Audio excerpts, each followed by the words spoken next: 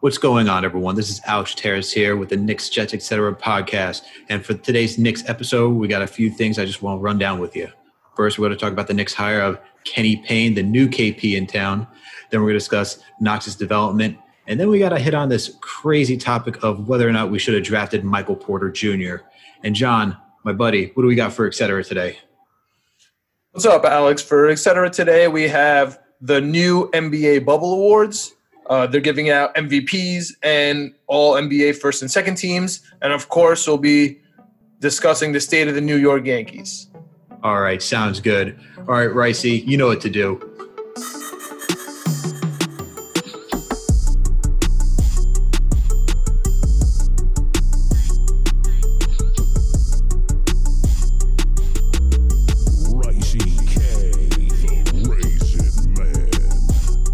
What's going on, everyone? This is Alex Terrace here with the Knicks, Jets, Etc. podcast. And with me is my buddy, my co-host, my colleague, John Malika. What's going on today, buddy?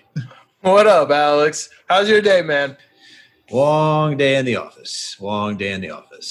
As you know, the life of an attorney is very, very long, very monotonous, and very detail-oriented. Good stuff. How was your day? It was good, man. We'll do work, slowly putting together my snowboard gear for the season coming up.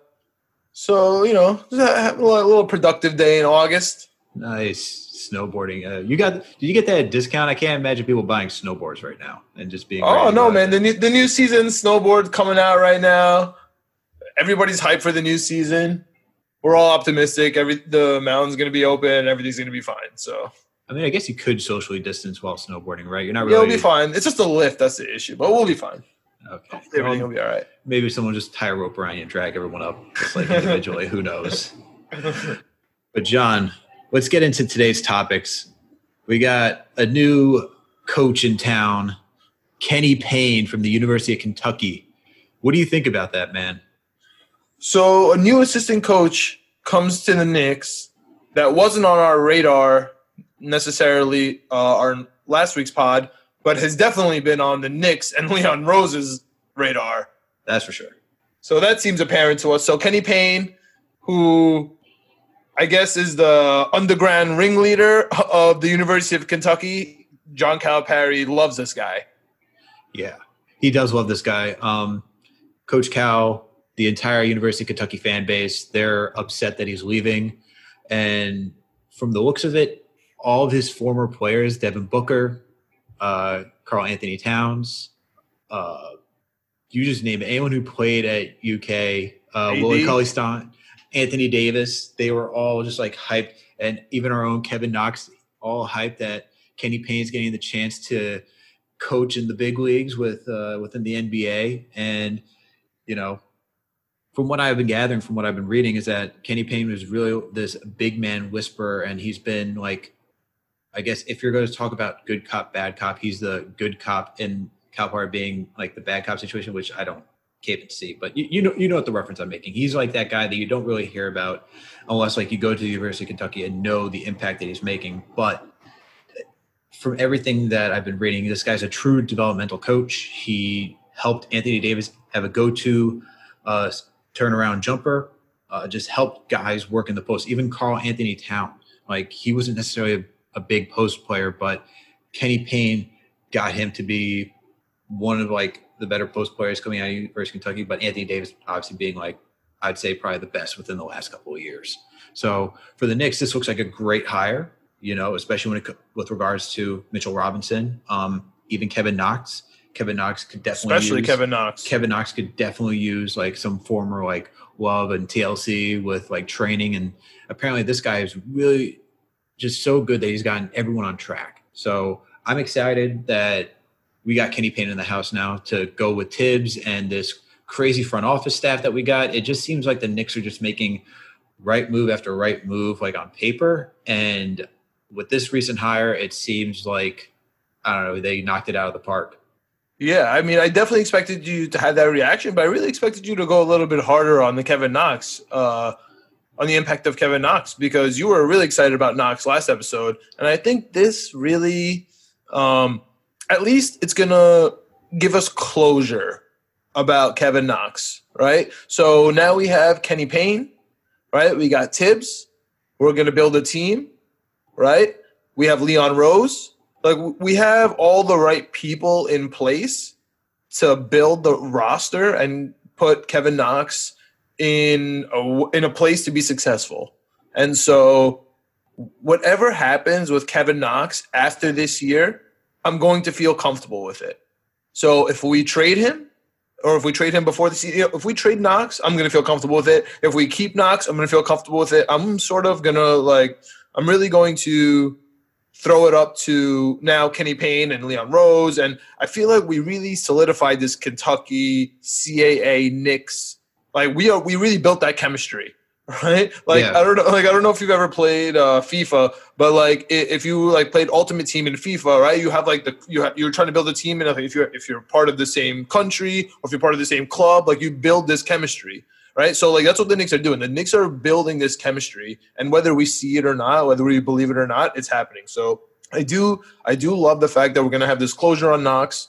I do love the fact that he is this big man sort of connoisseur, as you kind of talked about with his guys in Kentucky, and that bodes well for, of course, our young guys like Robinson and Wooten, right? For sure. And then, of course, our big guys like Julius Randle. Absolutely. Oh, another guy that who was happy about the Kenny Payne hire is Julius Randle. So we got Knox, Julius Randle. Like, I think all these guys will benefit from having Kenny Payne in the house. And I guess to touch on the excitement for Kevin Knox, this was a great birthday gift for him, by the way, because the same day it was his birthday, Kenny Payne gets hired by the Knicks. So what more could he ask for, right? Getting your old coach who you have great connections with, who, like, I read this today, and I think it was in Macri's Sports Illustrated article. Every guy went back not just to like see, like to get like, it was like they're reminiscing of like the good college days, like whether it was a year or how many years they were there. They just reminisce with like Kenny Payne. He's just like that type of guy. It's like, remember this. But they also go back for off-season workouts to go work with him to get better, which that tells you something, right? If they're going back to the guy who like elevated the game in college and they've been doing it for like a while, whether it's Anthony Davis, Cat, whoever, that's great. Like that bodes well for us. That means we got someone who knows what the hell they're doing and can clearly develop guys, right? And just continuously to help improve their game and take them to that next level. And I guess to add to the excitement with Knox, just to get back on track, I'm excited for Knox. I have faith in Knox. That same day for his birthday, we saw workout videos. He was playing ball with Kevin Durant. Of course, propaganda off-season videos. Come on, man. Always great. You were giving it with me with the Jets. I got to give it with you with the Knicks. Of course. I love it. All this stuff. I love it. We got to get Randall's going to put a chain around his neck soon. He's going to take a picture for us. I can't wait. I know, right? And just so people understand, we jest with the prophet. We know it's propaganda, but it's just funny. It's just like we just love it. We still love it. We still love it. Just like you take it with a grain of salt, but still, it's just fun to see. Anyway, for Knox, I think this will be the pivotal point for him. We got the guy. Essentially, we got the guy to now trade him, right?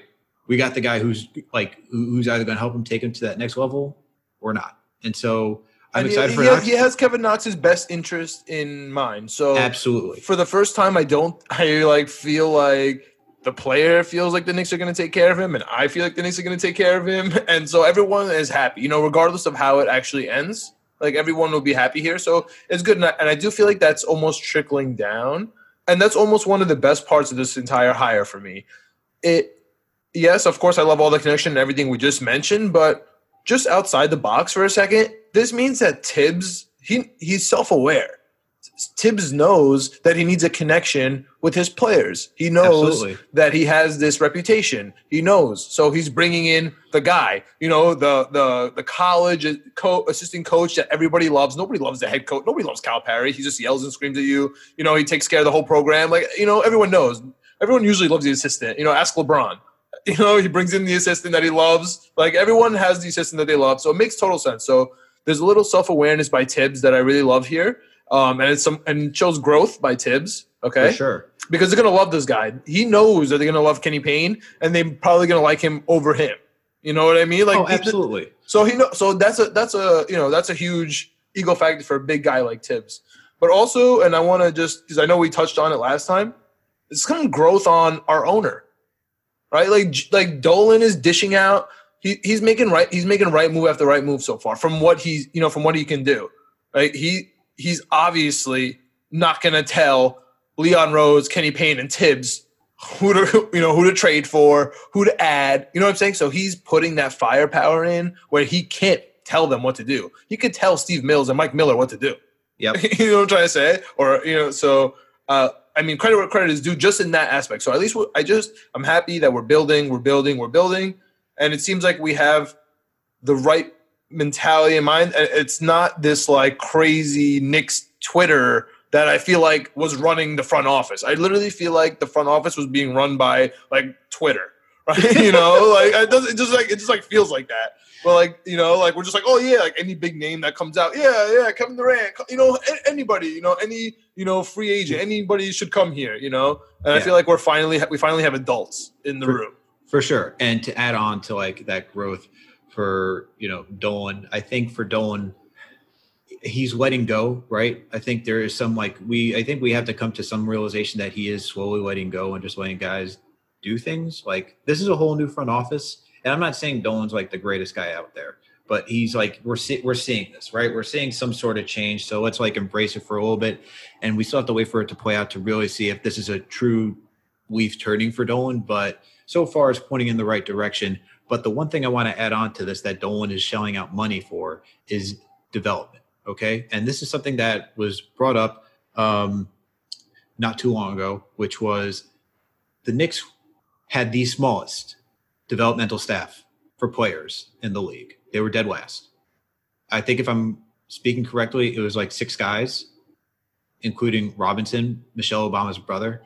And like, that's terrifying just to think about it. Just like 6 guys for a roster that contains between 12 to 15 people. You're talking about. We've never trusted our scouts. We've never trusted our front office to make any right decision. Not at all. And so that's something we have to take with this as well, is that we're actually investing into the development. And if we got the guy from Kentucky, and Kentucky is like pretty much the NBA level of like college, right? It's either Duke, Kentucky.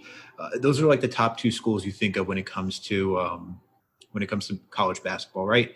And if we got the guy who helped develop Anthony Davis, Karl Anthony Towns, Willie Cauley-Stein, Devin Booker, you name it, right? He did it. And it's important. And he's not just and I know we're enamored by the superstars. I get it. We love the NBA players. We're from New York. Like we want these big players, but it becomes really attractive to players who are maybe looking for a boost in their career, a transition in their career, could actually make something happen with the Knicks. Like, for example, Cauley-Stein. He's going to be a free agent this year. And, I'm going to be 0% surprised if he ends up signing with the Knicks. I actually think, and we're going to discuss this next week's episode when we discuss free agents and trades. But, I actually think Willie Cauley-Stein is a legitimate free agent that will probably come here on like a 1-2 year deal that we're not going to lock up for that long on like a very team-friendly deal. But yeah, no, this definitely does help. And before we transition to like connections that I know you want to go into, keep in mind with this, Kenny Payne was making, reported by Mike Barkanoff of The Athletic, he was making $900K for Kentucky this past year. Rumors from Bondi is that he's going to be getting paid $1.5 million. We're paying a guy $1.5 million as an assistant coach for development. That's Dolan. That's the one thing I'll have to say is that this man will spend money if he hears and like you present him with the right situation. So we're doing it. But yeah, he'll pay every coach. He'll fire him, pay him. He'll keep paying. He'll pay your assistants until he gets it right, man. Until he gets it right. Yeah. But I think you were going with potential connections with Payne, right? That's where you're leading up to. Mm-hmm. So I mean, I won't get too ahead of ourselves, but it just excites me that there are players that are even in the ACC that would potentially.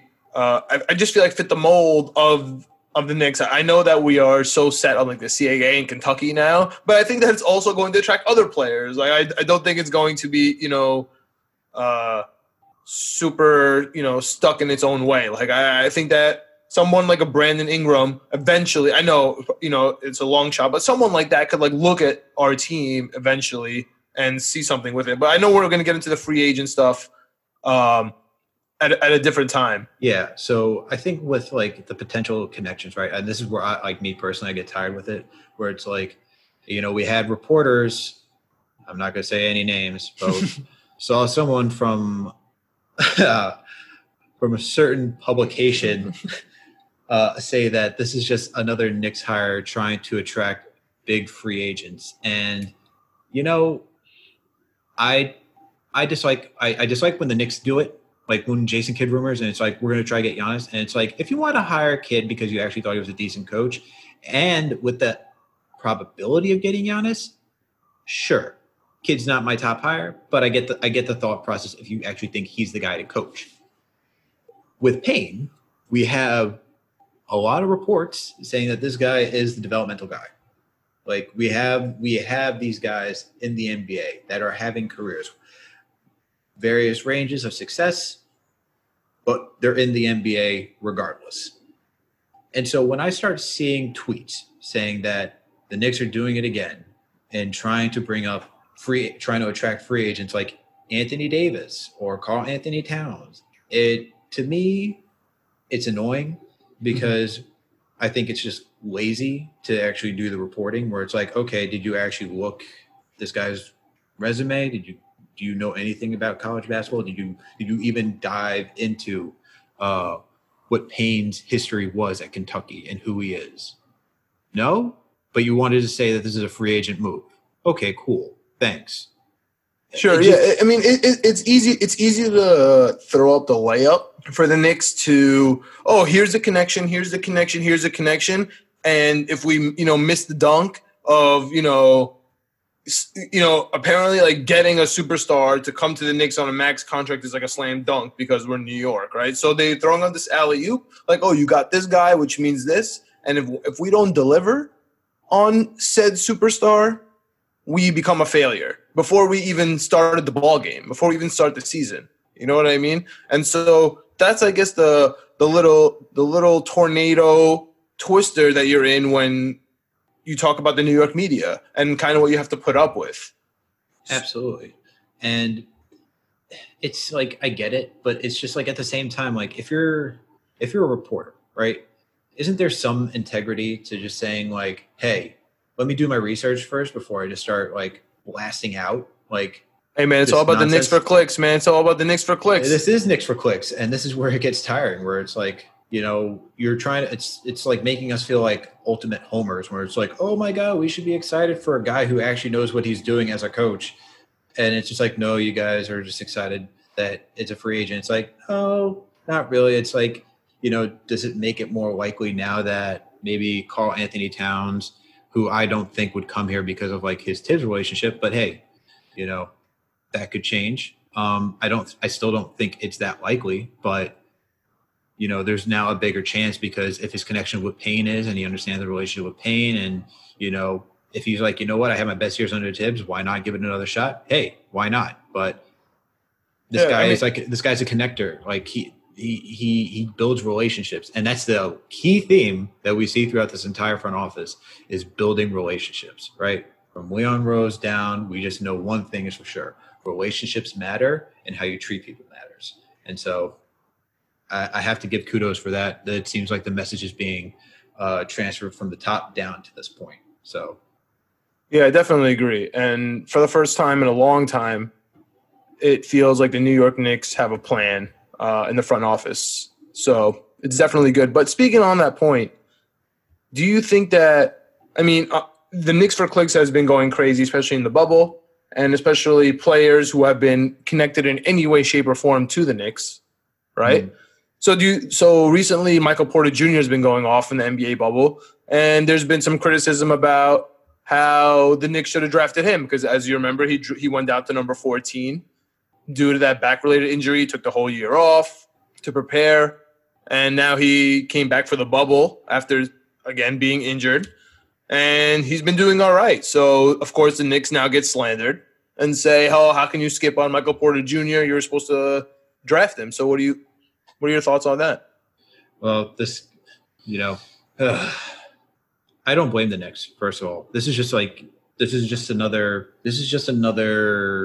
spin on the Knicks, in air quotes, missing out or not doing their due diligence or drafting the wrong player. And I guess we can go further into depth about Knox's development after this, because this is where it really comes in. The Michael Porter Jr. comments are only coming up because Knox has not been the player that people wanted him to be these past 2 seasons. So let's touch on Michael Porter Jr. first. I don't disagree with the Knicks passing on him. I believe 14 other teams passed on him. He didn't give out his medical reports to any team until close to draft day. I think except for the Bulls. Yeah, the Bulls were the last team because he thought he was going to go to the Bulls, and the Bulls were just nope. Yeah. Not taking the chance. And let's be real. If the Knicks drafted Michael Porter Jr., what would the New York media do? Well, think about it. We don't even have to speak in hypothetical, right? Because Michael Porter missed the entire year, okay? And then this year he barely played before the bubble, right? So the Knicks would have been in the same exact position. So he wouldn't have been playing in this bubble at all. So it would have been 2 years off of a rookie contract with Michael Porter Jr., knowing of his back injuries, not having played for 2 years, and then we have a whole new front office coming in. So instead of us even talking about young Kevin Knox and, his development as a player, we'd be talking about how incompetent the Knicks are at drafting, how Michael Porter Jr. has never gotten a minute of burn on our team. You know what I mean? So I do think hindsight is 20/20, but even in this case, I'm not even that impressed. I loved Michael Porter Jr. in college, right? I was a huge fan. I was really excited for him to, come and murder it in college. I'll admit, staring at the, during the lottery, I was I wouldn't be, too upset if Michael Porter Jr. came. He's a good basketball player and he shows it on the court when he's available. But you're a rational fan who's I'll wait the 2 years and see what happens.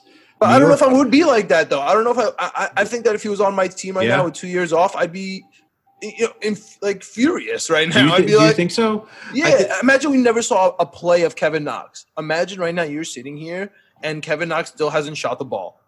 I guess you're right in that sense, because what the Knicks needed at the time, we were still a rebuilding team, right? So we can't take on a project, which we've been doing, right? We can't take on a project that we will then never see. It's a different type of project. The project of Kevin Knox is to develop him into, a better IQ and more confident basketball player. The project with Michael Porter Jr. is to get him on the floor because his back may or may not work. And I mean, that's just a scenario that the Knicks cannot get themselves into. For sure. And saying that the Knicks missed on Michael Porter Jr. from just bubble games is, to me, just blasphemous. It's wow, we're really going to judge a quarter of this kid's career and then say the Knicks missed out.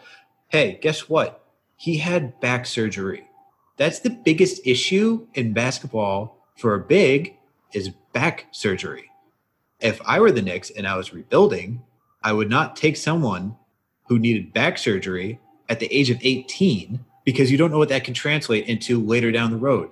What if the Knicks didn't have the room to, let this work out? We needed someone who could come in, play, and just, we could see what we have and work with them or not, right? If you take Michael Porter Jr., that's 2 years of the contract, or a year and 75 cents, and of not seeing what this kid can do. Are you then going to say that you're going to be okay with the remaining 2 years to then make that final judgment to be is he worth it or not? Because then you're going to have to give him a contract extension, which I don't even know how much the money would be. But at the same time, we're going to draft Michael Porter Jr. when KP was out on an ACL tear. So then we're going to lose 2 guys that can't even play. And we're just going to be rolling out who? Emmanuel Mudiay and... Whoa, the only KP we acknowledge is Kenny Payne. Let's just end this right now. There's no more. That's a fact. That's a fact. Seal of approval right here. I appreciate it. The artist formerly known as KP. I mean, he had an ACL tear.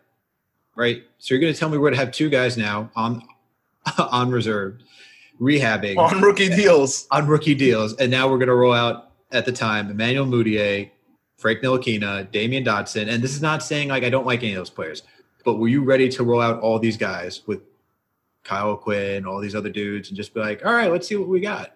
Or like, no, I don't think O'Quinn was on the team that year. No, he wasn't on the team. It was we had Vonleh, Mario Hezonja. Are you going to be okay with all those guys and just missing out? No, Knicks fans would be pissed. Media would be like up in arms, be like, why would you draft another guy? This guy to be on the bench. It's like, come on, this makes no sense. It just makes no sense in this type of argument. And he's only played so few games. Like before, like, and I hope he has like a healthy, long career. I'm not wishing anything bad upon him.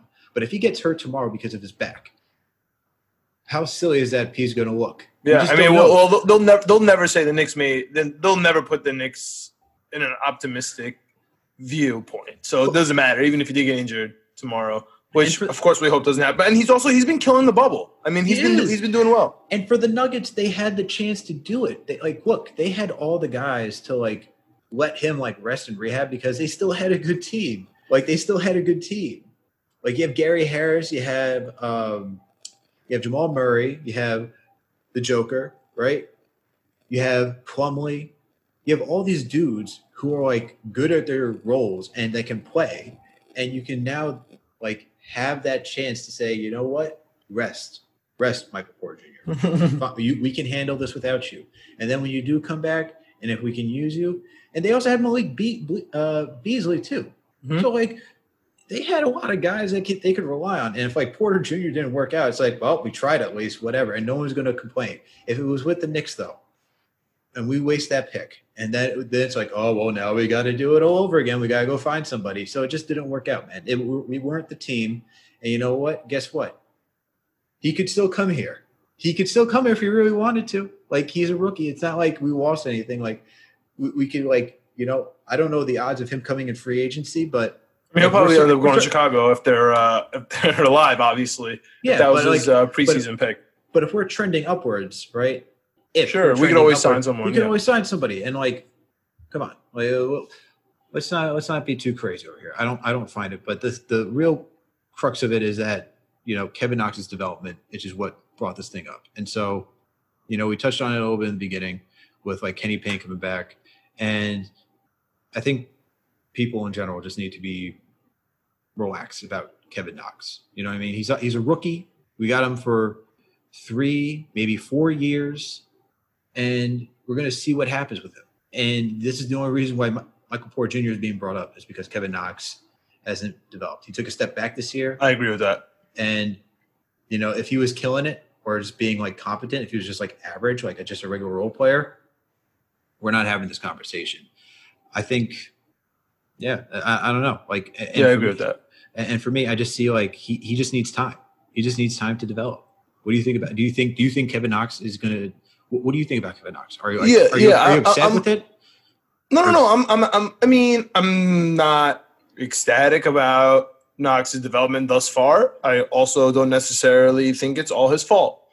I don't think that he was put in the position to succeed. I mean, his shot did look okay in the beginning of last year, and then all of a sudden he could not hit an ocean. All of a sudden, you know what I mean? So something was off. You know, maybe the way it wasn't, you know, going to his game. Maybe something wasn't going on with him and the coaches, with confidence. Something wasn't right. And now there's just no more excuses. Like, everybody's in place. And that's what I'm really happy about. And as you mentioned with the scouts and with the impending NBA lottery coming in exactly 8 days, you know, the virtual NBA lottery, you know, breathing down our necks. You know what I mean? That's why Michael Porter Jr. is coming up. You're totally right, because we failed. You know, Kevin Knox hasn't produced the way everybody thought he would coming out of Kentucky, you know, a blue blood program. And so we're just really excited about this NBA lottery coming up. And the magic number for the Knicks, you know, 9%. That's where we're sitting. That number 9%. Yeah, that's where we are. For sure, yeah. Like we'll touch on the draft like more. I guess before we touch on the draft, I just want to say this about Kevin Knox, is that with his development is I wrote about this a while back for Hoops Habit. Shameless plug. He needs time, right? Coaching this year, Fizdale put him in the wrong position to give him the chance to succeed. He was just couldn't, right? Whether it was playing him at the 2, playing him at the 3 against more agile small forwards or more wings, whatever you want to call them, he just couldn't keep up. Maybe you put him with the second unit, play him at the 4 a little bit more, play him against like lesser guys that you can actually keep up with. You do those type of things. At the same time, his minutes reduced from being 30 plus minutes to 17 minutes. That's a cut, man. It's a huge cut. And then on top of that, you think he was more uncomfortable on defense? I don't know if he was uncomfortable on defense. His thing is that he loses focus on help defense. He's focused on the guy. On ball. He's okay to fine. Off ball, it's where it's more concerning because he'll lose his guy. The guy will just do a backdoor cut for an easy. I can literally see. Thank God you said that. I can literally see right now someone getting a backdoor cut on Knox. I literally as you said that. And it's like that's just where it is, and that's more just focus. And I think for him, it comes with confidence too, right? When he doesn't have like his flow going, where he's like making the dunks or making the shots, he comes back on defense, and he has to. It's this learning process where it's like you're not going to hit it every single night.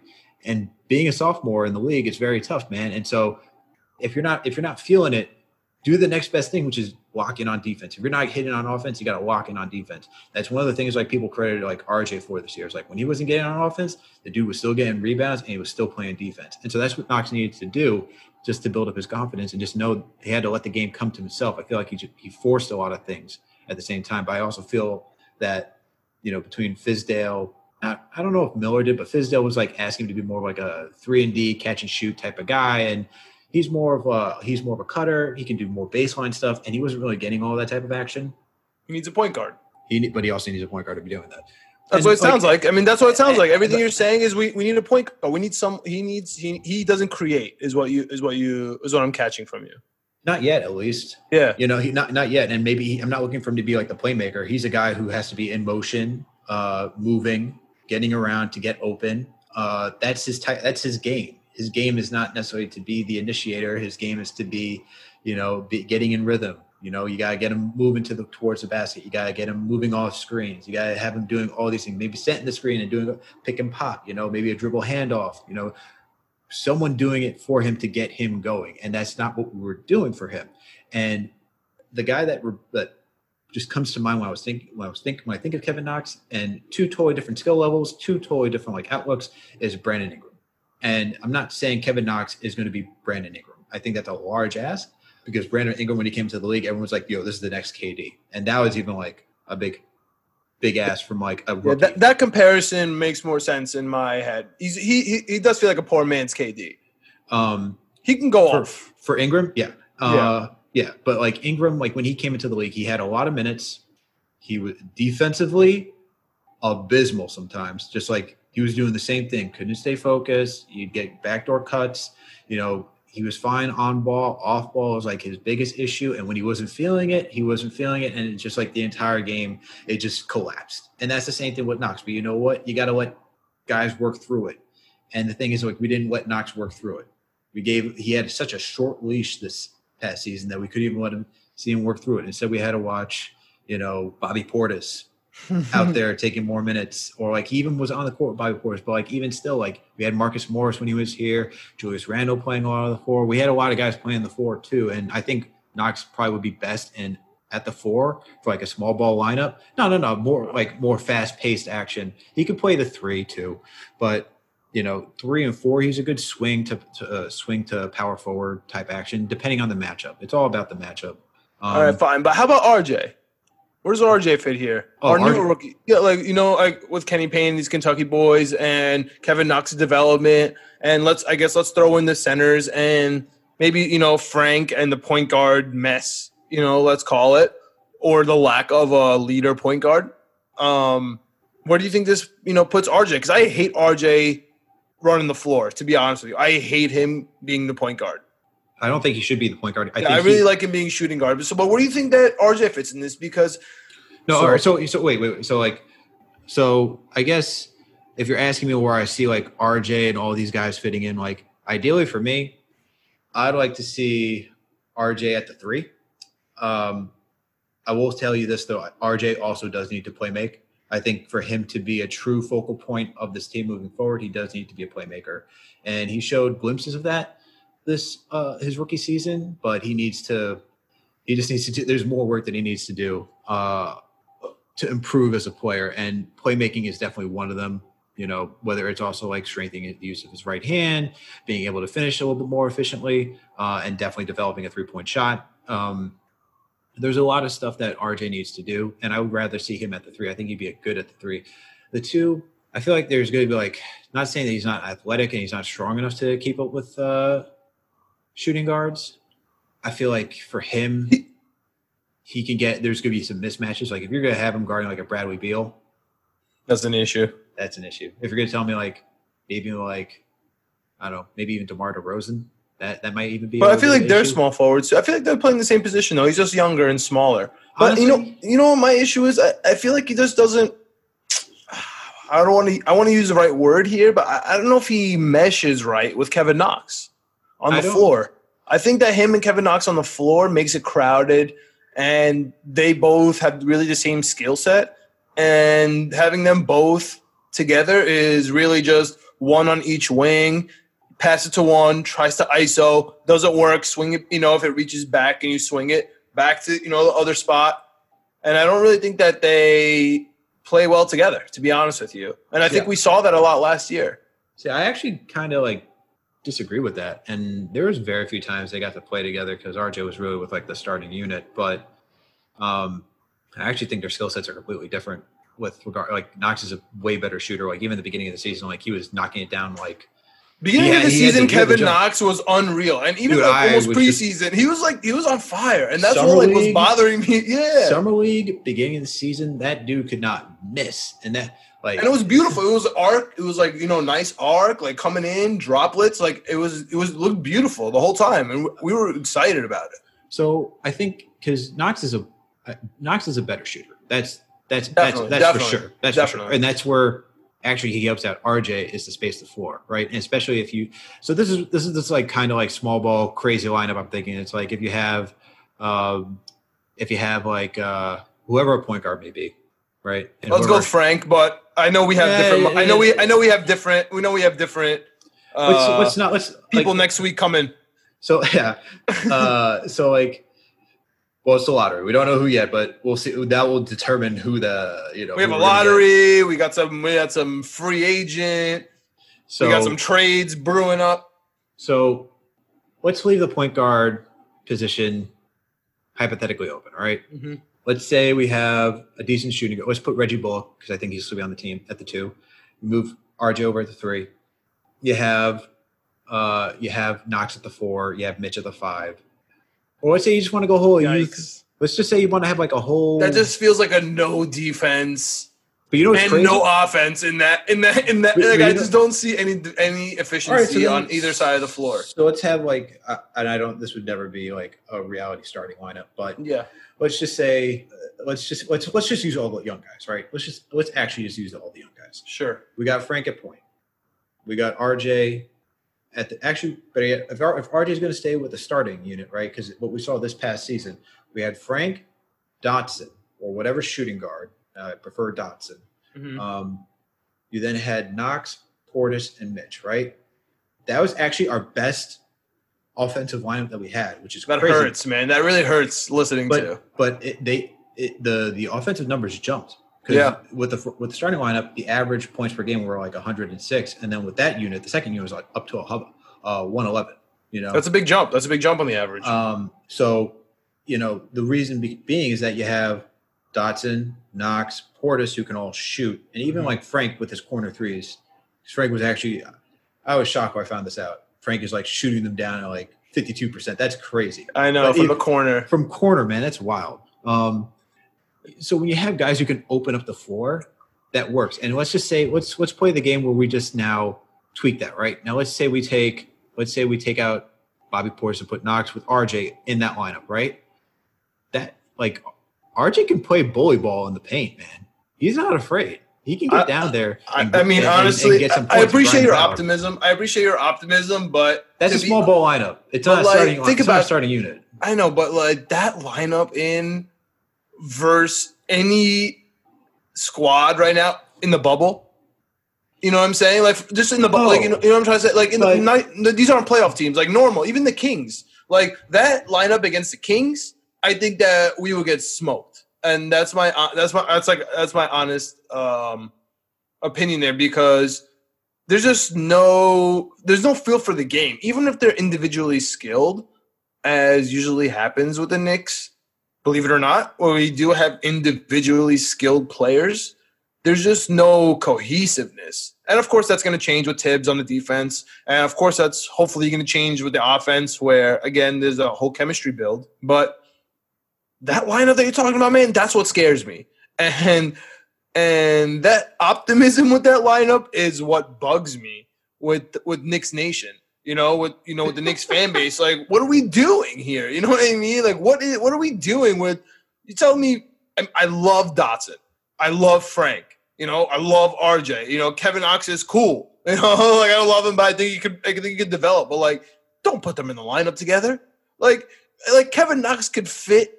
You know what? Kevin Knox is a good fit, honest to God, on the Nets, where like he has a real squad and he could just like fit in. Or where RJ would fit on like Toronto, or or on like San Antonio, where he could like just like fit. But you're putting all these guys together and asking them to defend a squad, like defend an entire NBA team. Like how? You know what I mean? And that's what happens. Who's gonna get a rebound? Who on this team is gonna get a rebound? Bobby Portis? You just line everyone on that up. Like all I see is all those people driving down, Frank dribbling down the court, Kevin Knox on one edge, right? RJ Barrett on the other edge, like Mitchell Robinson either also like at the top of the key, or like just like waiting to set us pick and pop. You know what I mean? Like that's not a team. And so like that, and that's really at the end of the day what I'm excited for when it comes to Kenny Payne, when it comes to Tibbs, when it comes to hopefully veterans on this team, like real veterans, which we'll get to next week.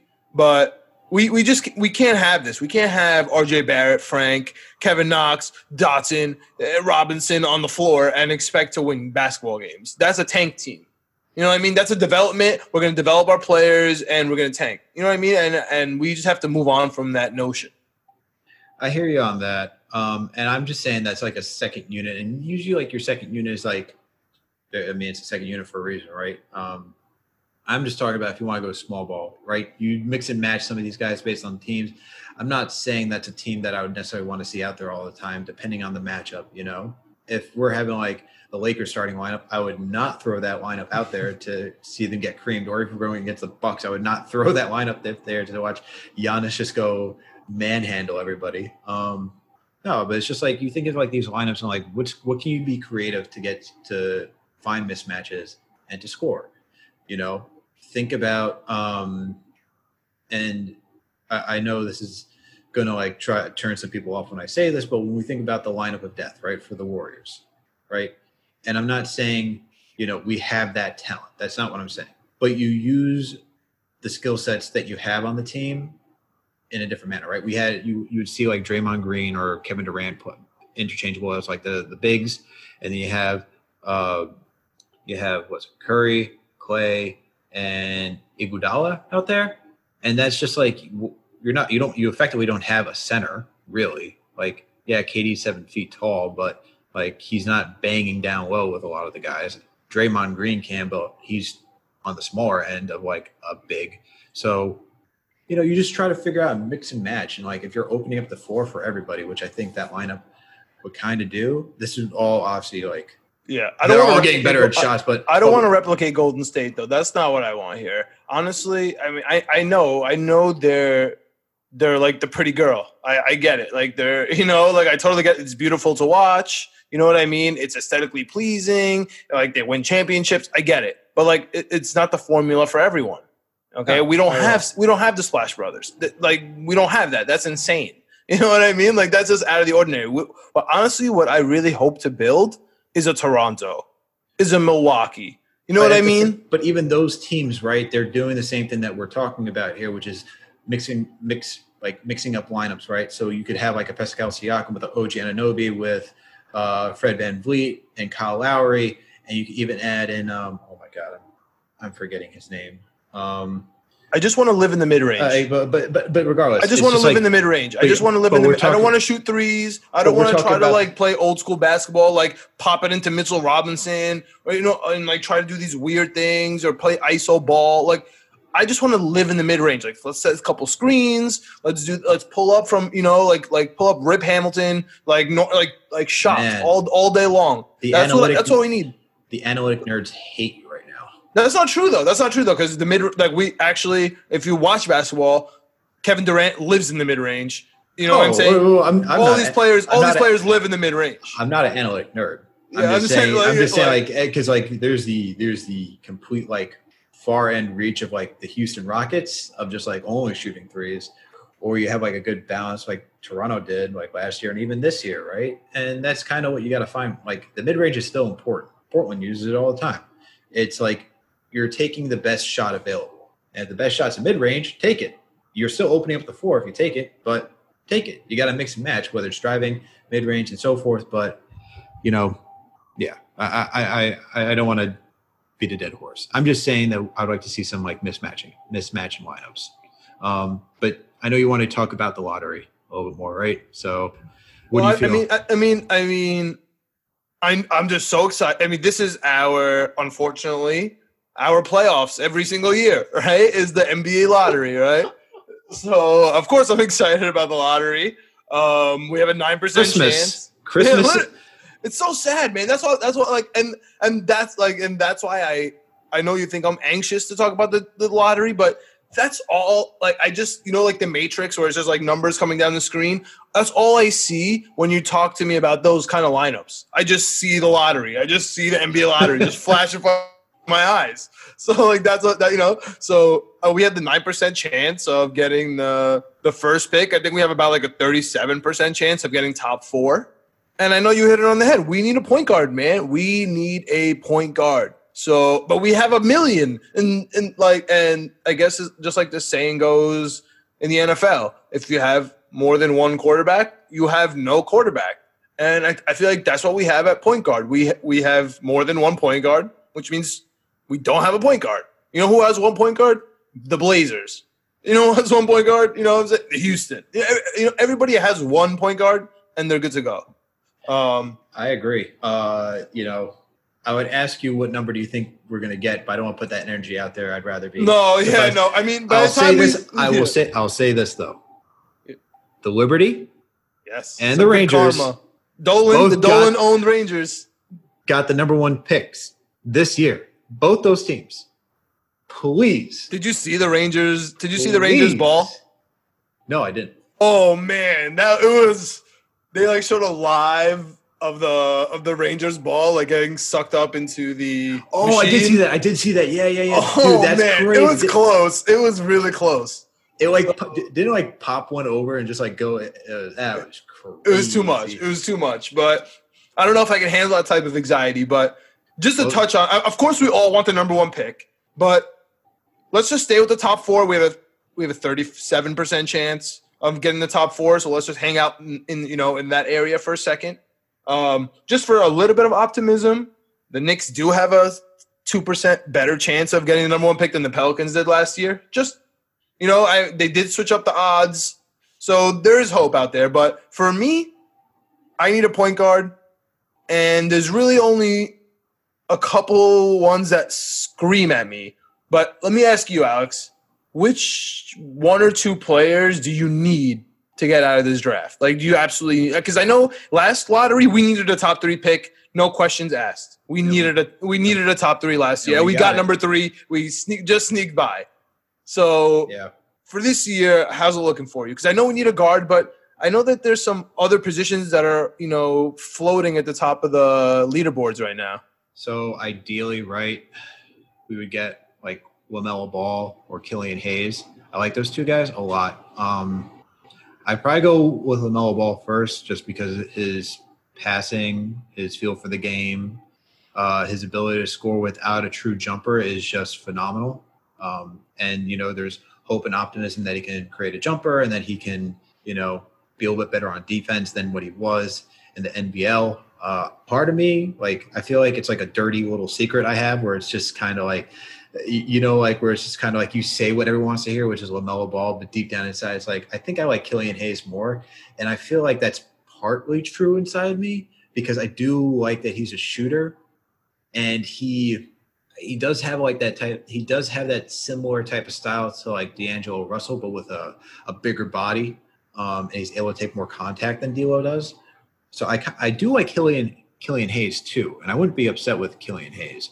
I know people are off on French players right now due to a certain French player, but I like those two. I like Frank too, man. I'm part of the Frank Hive. But what about Cole Anthony? Does he do anything for you? If we're like around 10, I'm fine with Cole Anthony. He's got a good jumper. So you're not jumping off the cliff. You're not jumping off the cliff if we're out of the top 5. Here's the thing. This draft is like it's so difficult to figure out who's. There's not really like a consensus overall number one overall pick like last year where it's like it's Zion and then who the number 2 is, which is Ja. I mean, there's so many good most of these guys are going to be role players, and I think that's where we have to look at this draft as. It's a good role player league. Role player draft. For me, I'd be thrilled to get LaMelo or Killian. I wouldn't be upset getting Cole. I spoke about it on Hoops Addicts Anonymous when we did our drafts of ranking players, and Cole Anthony was around 10 for me. If we're in that range, I wouldn't mind taking Cole. I probably would choose Kira Lewis out of Alabama, though. I like his style play. He's actually grown on me a lot more because of his elite speed. He has that De'Aaron Fox type of speed. Speed kills in the NBA. He's good on he is really good on defense. He just knows how to get into the lane and steal passes. And I'm just thinking about him in a Tibbs system, man. And he can work off the pick and roll too, man. He can just attack. He can attack very well.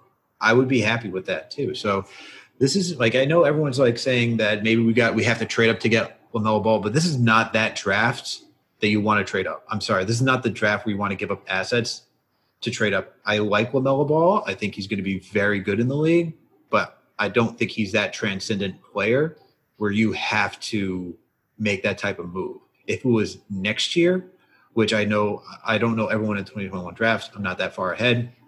That's the draft that everyone talks about. That's the draft. So I'd rather keep assets for that draft and just take whoever can. Whether it's taking a Vassell who's a good wing player, who's a good 3-and-D player, I'd be fine with that too. This is just a good role player draft. Well, how are you feeling about it though? Yeah, I definitely see what you're saying, and I kind of agree with you. I definitely agree with you on the point where we definitely should not trade up. But I don't know if I'm totally with you on it's all role players.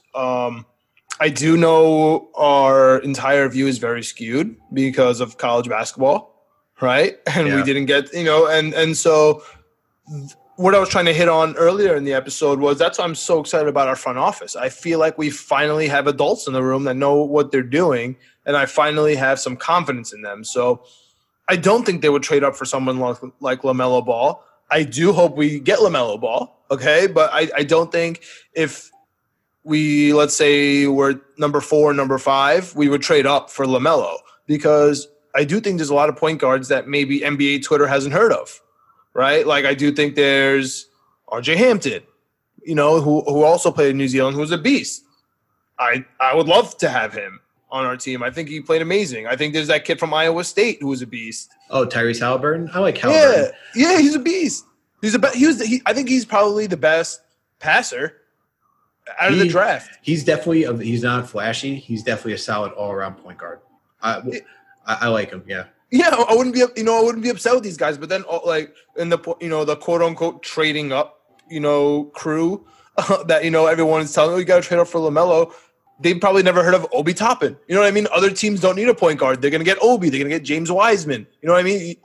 We don't know how the lottery drop. We'll know next week how the lottery with the lottery shaking out if we have a good chance to get LaMelo Ball, because there's a good chance. I think 3 or 4 he will drop, depending on the team. If the Cavs are first, unless they're that crazy to go with a third point guard and a third year. Who knows? Who knows about the Cavs draft? Outside LeBron, they really haven't hit the nail out of the park. Yeah, I don't know. It's Kyrie. Yeah, that's long. That's long ago. That was easy too. But yeah, I mean, I guess the whole point is I don't think it's LaMelo or bust. I agree. In the draft and at point guard, and I don't even think it's going to be Killian Hayes or bust. I think there's a lot of point guards who could really make a move for the Knicks next year. Yeah, and I'm really excited to get a top 4 pick. I do think my prediction right now is we'll get a top 4 pick. What do you think?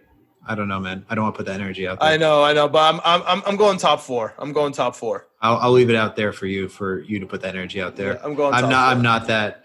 I can't. I know. I feel you. I can't do that. Trust me, I feel you. Because if I'm going to be realistic, you're not going to be like my realistic. Okay, yeah. Let's keep the good energy out here. Yeah, but I'll say this before you go. Check out Kira Lewis. You'll see what I'm talking about. He's really climbing up on like. I got to do my homework. Do it, man. Like seriously, like just check him out. I will. But you know what? That's enough Knicks talk for today. So, John, let's go on into the etc. But before we get into our etc., let's have a word from our sponsor. All right, welcome back, everyone. And for today's etc., we are going to delve deep into the NBA Bubble Awards. First of all, Alex, how have you been liking this NBA bubble so far? How have I been liking this NBA bubble so far? I don't think I've been liking it. I've been loving it, man. Let's be real. I just happy to have basketball back. It is. Oh my God. But they got it right. They got it right. The NBA did it right. Somehow it looks beautiful. There's none of that cardboard cutout crap. Dude, bro. Like, were you really going to doubt Adam Silver? I had doubts. Adam, forgive me, Adam. Mr. Silver, I know not what I do. He is the best commissioner of all sports. Like, he did well. The NBA bubble is really, really, killing it. You got the fans who can check in on Microsoft Teams through the NBA app. You got, the courts look beautiful. The promoting of social justice is phenomenal. They're doing a phenomenal job. And then the on-court, like with the camera angles now, like like you're sitting courtside. That's amazing, dude. I love those cameras. Although I forget who, but someone almost got knocked out. But I've been loving it, man.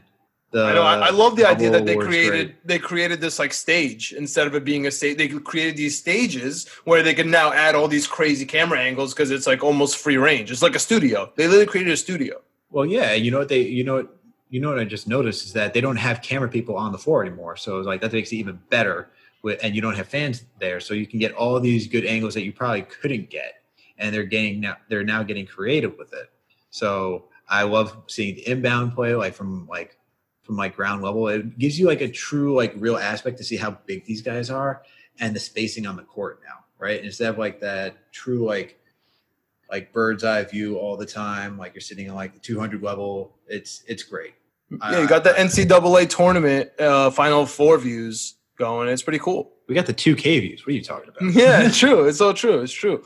But you know what's even cooler is that now they're doing NBA Bubble Awards. That's how successful it was, right? So it was so gimmicky coming in, right? They had the whole play-in game for the 8 and 9. They were going to arbitrarily play 6 more games. You know what I mean? Like it was super weird, and none of us really were. We were of course excited about basketball, but no one was really excited about change. It's an NBA, like what we know, what we like, and now it's been such a phenomena, really, that we added NBA Bubble Awards.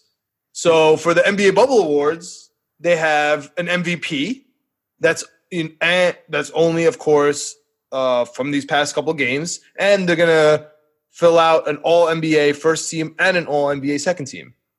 Yeah, no, I find it crazy. Also, I just want to add that this year's just been crazy for basketball in general. Because remember All-Star break? We had the Elam ending, which that was just amazing.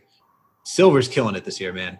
Silver has been doing his homework. He's been doing the due diligence. That man, just gotta give praise to the dude. And they have been killing it on the social activism aspect as well. And everybody, and it really hasn't all been one voice or one cause. What's really been cool about this is everybody is kind of caring about what's important in their life. Like I know Enes Kanter's come out about his own thing. Yep. And, you know, certain players are coming out with whatever they think is important to them at the moment, and they're bringing awareness to it in all their post game, which is really cool. Yeah. But I guess you want to go into the bubble awards, right? You want to do like our own little bubble awards. Is that where you're who's your MVP? Who's your MVP, Alex? Okay. Tell us right now. MVP of like the bubble. Of the bubble, Damian Lillard. All right. That's fine. I mean, I love Dame.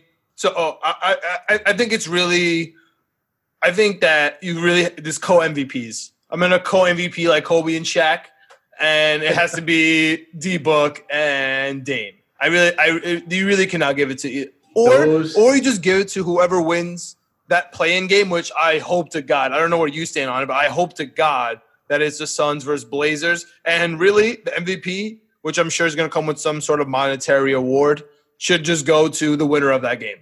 Dude, I'm right there with you. I tweeted about it. I really want a Blazers-Suns game. These are the two hottest teams right now. They both want to be in the playoffs so bad, and both for like two totally different reasons. Dame, I love his post-game speech yesterday. He was just speaking truth. He's been speaking truth. He never not speaks truth, but the man has clearly been on a mission. He rallied the troops. The dude's just killing it, man. Yesterday's post-game speech where he's like, we came down here with a purpose. We're going to win. Told him we're on a mission. We're not coming down here just for like ish and giggles. He was like, we're going to do this. We're going to play. We're going to get in, and we're going to make the most out of this experience. And Devin Booker, him and his team, Devin Booker, because you got everyone out there saying Devin Booker's just a numbers, like puts up a lot of numbers on a bad team. Not really a good player. And he's now showing, he's like, I don't care what team I'm going against. I'm winning. And he's showing it. He's showing that he can win. And I personally want to see Portland keep the A seed. Stay mellow.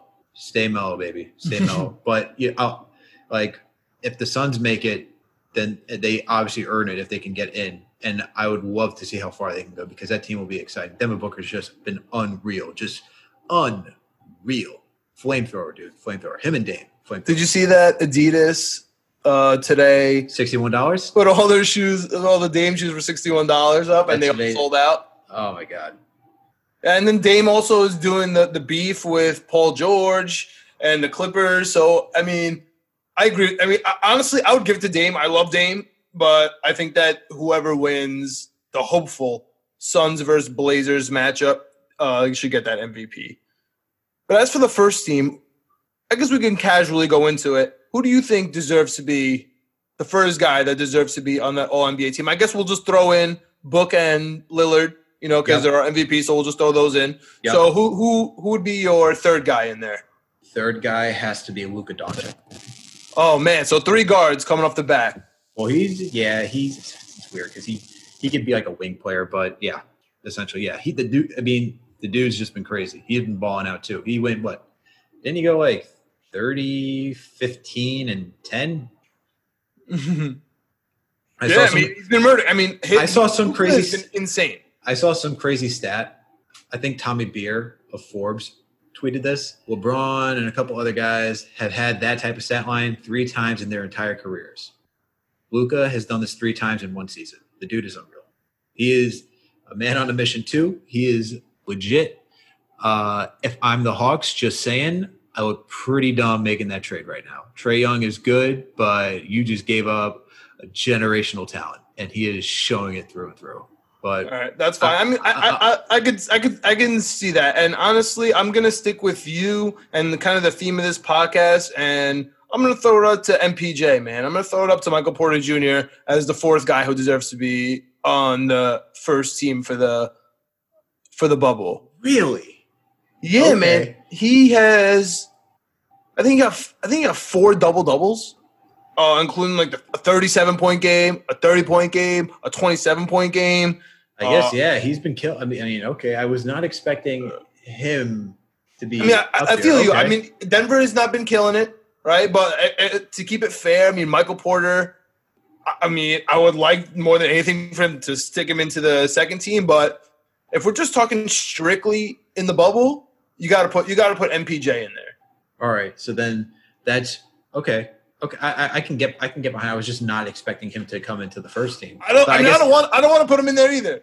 but I guess you're right. Credit is due. I guess you're right because this is based on what we think is like the best, right? This is not really like season. This is just bubble. Yeah, so, this is just a snippet. This is just a snippet season. And he's got 5 double-doubles. I have to like wrap my mind around that as we're doing this. So if that's number 4 for the first team, my next guy would have to be TJ Warren. TJ Warren's been absolutely all right. So we're not going to go with we're just going to go with the 4 guard kind of. No. You know what? Now that I think about it, I'd go Giannis.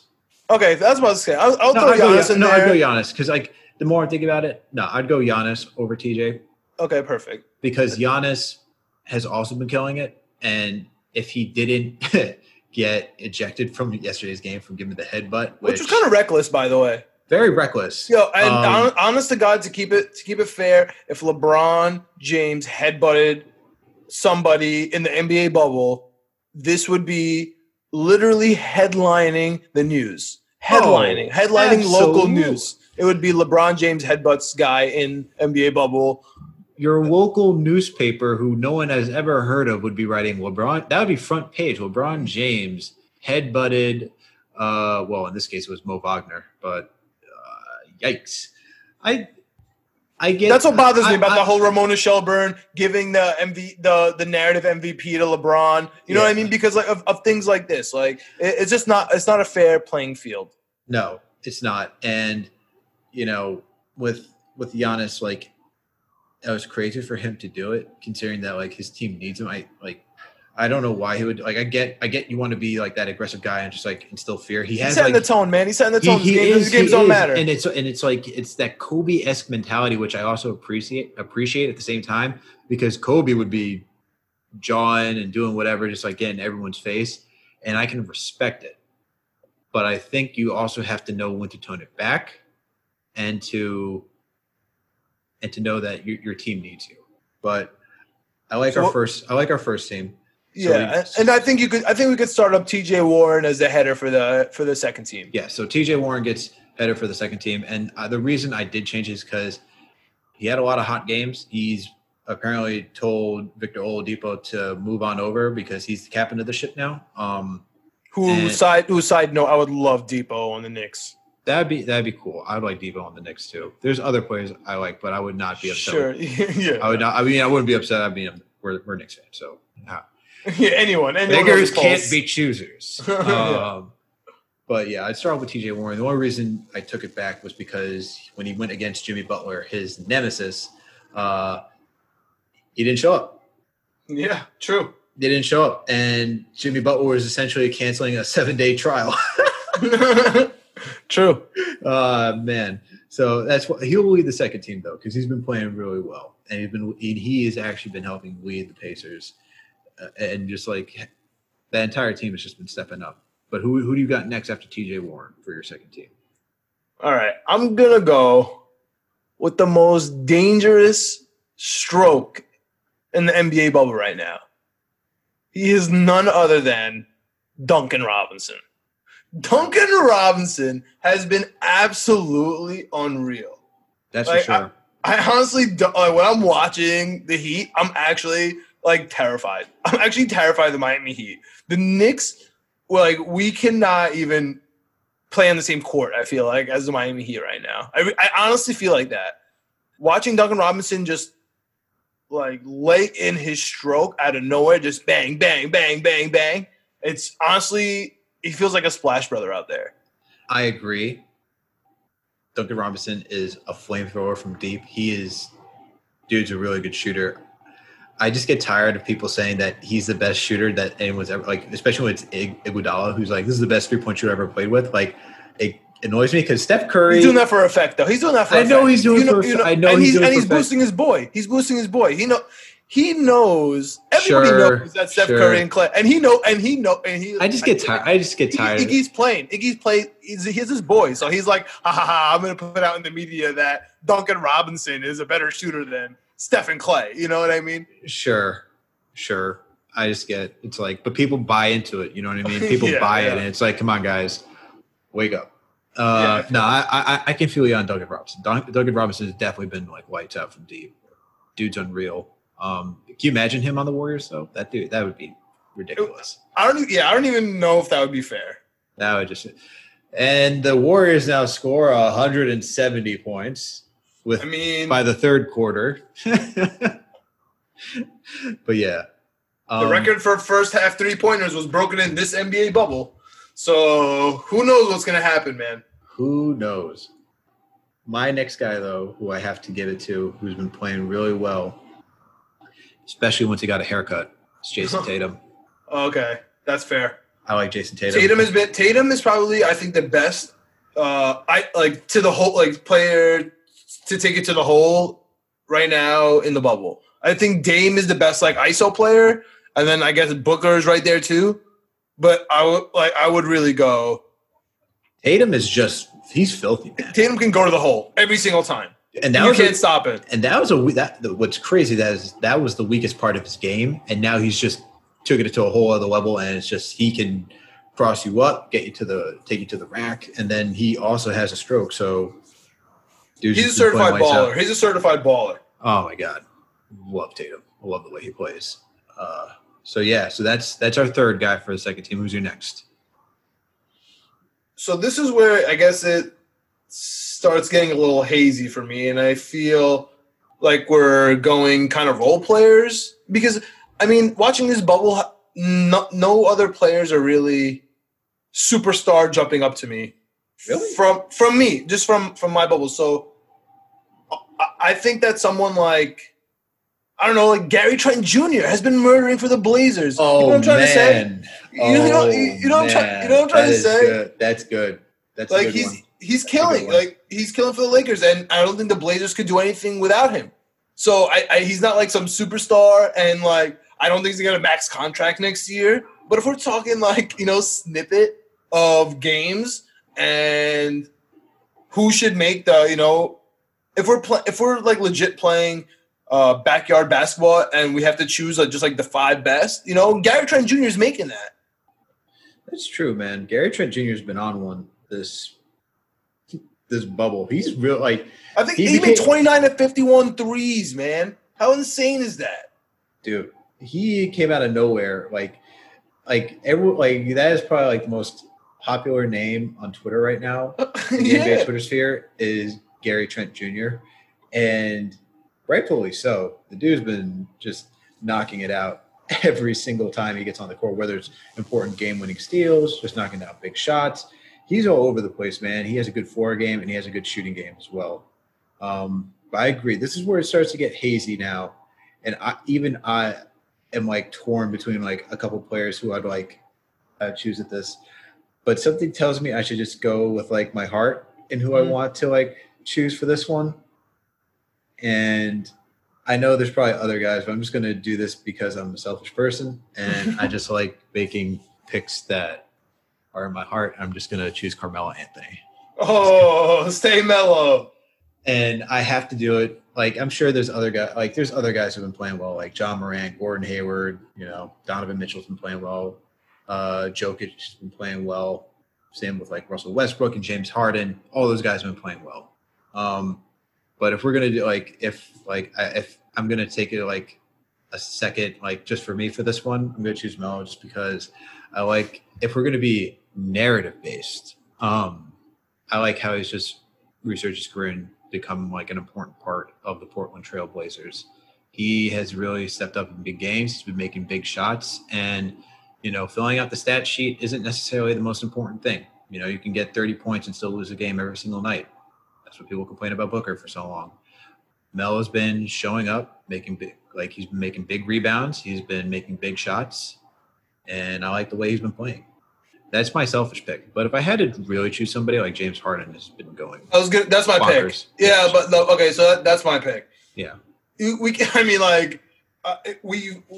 of played a little cute here, picking Gary Trent Jr. over Harden, and I hope I hope that's... Honestly, the last two guys, if we're going to be very serious, it should probably be Gordon. It should be Russell. It should be James Harden and it could be like Gordon Hayward, I would Westbrook, Ja Morant. I would literally rather take Gary Trent Jr. I'm not even joking. Just based on the bubble stats, you got to take Gary Trent Jr. over those guys. Like, sure. Because that's what these awards are. Of course, Russell Westbrook is a better basketball player. Of course, Gordon Hayward's a better basketball player. But I'm saying like Westbrook's been playing really well too. I know he had, I guess the thing with Westbrook, he's now sitting out this game. I think he may have missed another game. He's having an MRI on his quads, which is kind of scary. Yeah, no, and he's somehow become the center of that team. I don't know how that's happened. But yeah, I think Harden is a decent closeout on the NBA second team. Yeah, I'll add this. Melo is the alternative. Deal. That's a deal. But yeah, all right.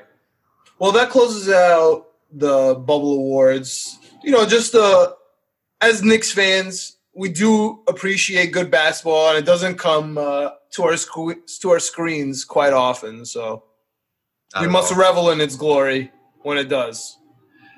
That's right. So, but on to the only thing that gives us joy in our life, Alex. So what is that? The New York Yankees. Literally, man, the only thing that we have going right in this city. Jesus. Let me tell you, if it wasn't for the Yankees, like I don't know how like Mets, Jets, Knicks fans or Mets, Jets, Nets. I have no idea, man. I honestly don't. Like it's really tough. I really don't, and I feel bad. And I don't even ridicule the Mets. I feel like it's like honestly, it's like when Giants fans ridicule the Jets. It's like, come on, guys, like really, that's the joke. Like we know, we get it. So the same thing with like Yankees. Like Yankee fans, if you do it to the Mets, it's just like unless a Mets fan is trying to tell me that the Yankees are trash, well, I only go out. But I feel bad for you guys. Joe DiMaggio said it best, man. Joe DiMaggio said it best. I thank the good Lord for making me a Yankee. That's for sure. So what do you got to talk about the Yankees today, John?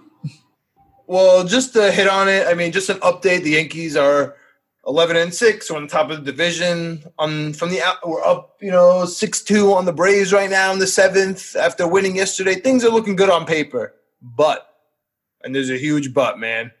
Stanton to the IL with a hamstring that's been bugging him. Aaron Judge came out last game when we were up, and then Aaron Boone said it was for rest, and now he's out with a quote-unquote lower extremity injury. I don't like that. That scares the hell out of me. All right. Our pitching rotation hasn't been fantastic. If J.A. Happ pitches again, I might have an aneurysm. Okay. Like, I don't know what to do anymore. Man. So, what's crazy, though? Yeah. This team does step up. Like, we had Voit just knock one out of the park today. Voigt's been seeing beach balls, man. The ball has been a beach ball to Voit. Of course, DJ has been amazing. Gary is waking up a little bit, even though he had some tough plays yesterday on defense. But dude, he hit a home run today. He's back. He's coming a little bit back. Let's temper things with Judge. Let's just hope. I mean, like if Judge goes on the IL, and if Stanton doesn't come back, like this is tough. Like this is becoming tough. But I'm just to play the optimistic devil's advocate here. We do have some guys in the outfield. We almost have too many guys in the outfield. Of course, they're not replacing Stanton and Judge. Of course. That has been our biggest issue, which is why like DH is always been like a merry-go-round. Yeah. Because we just have way too many guys, which is why we can't get everyone out. We can't get all like our good hitters up to bat, man, because we just have our outfield is just ridiculous. Why? You know what they need to do? We need to get these guys a little bit less jacked so they can play the infield. I know. Or they got to learn how to play third and first. That's what they got to do. Yeah, speaking of the outfielders, I know we touched on it last time with Gardy, but we love Gardy. But Clinton Frazier has had a game, man. Clinton, today's first game for Red Thunder. Not the greatest nickname in the whole world, but Red Thunder it is. All right. I mean, oh man, he had a pretty good game. He came in the trade from the Indians for Andrew Miller. Yep. Okay, like he was one of our big assets. We've been kind of treating him not so great, if we're being honest.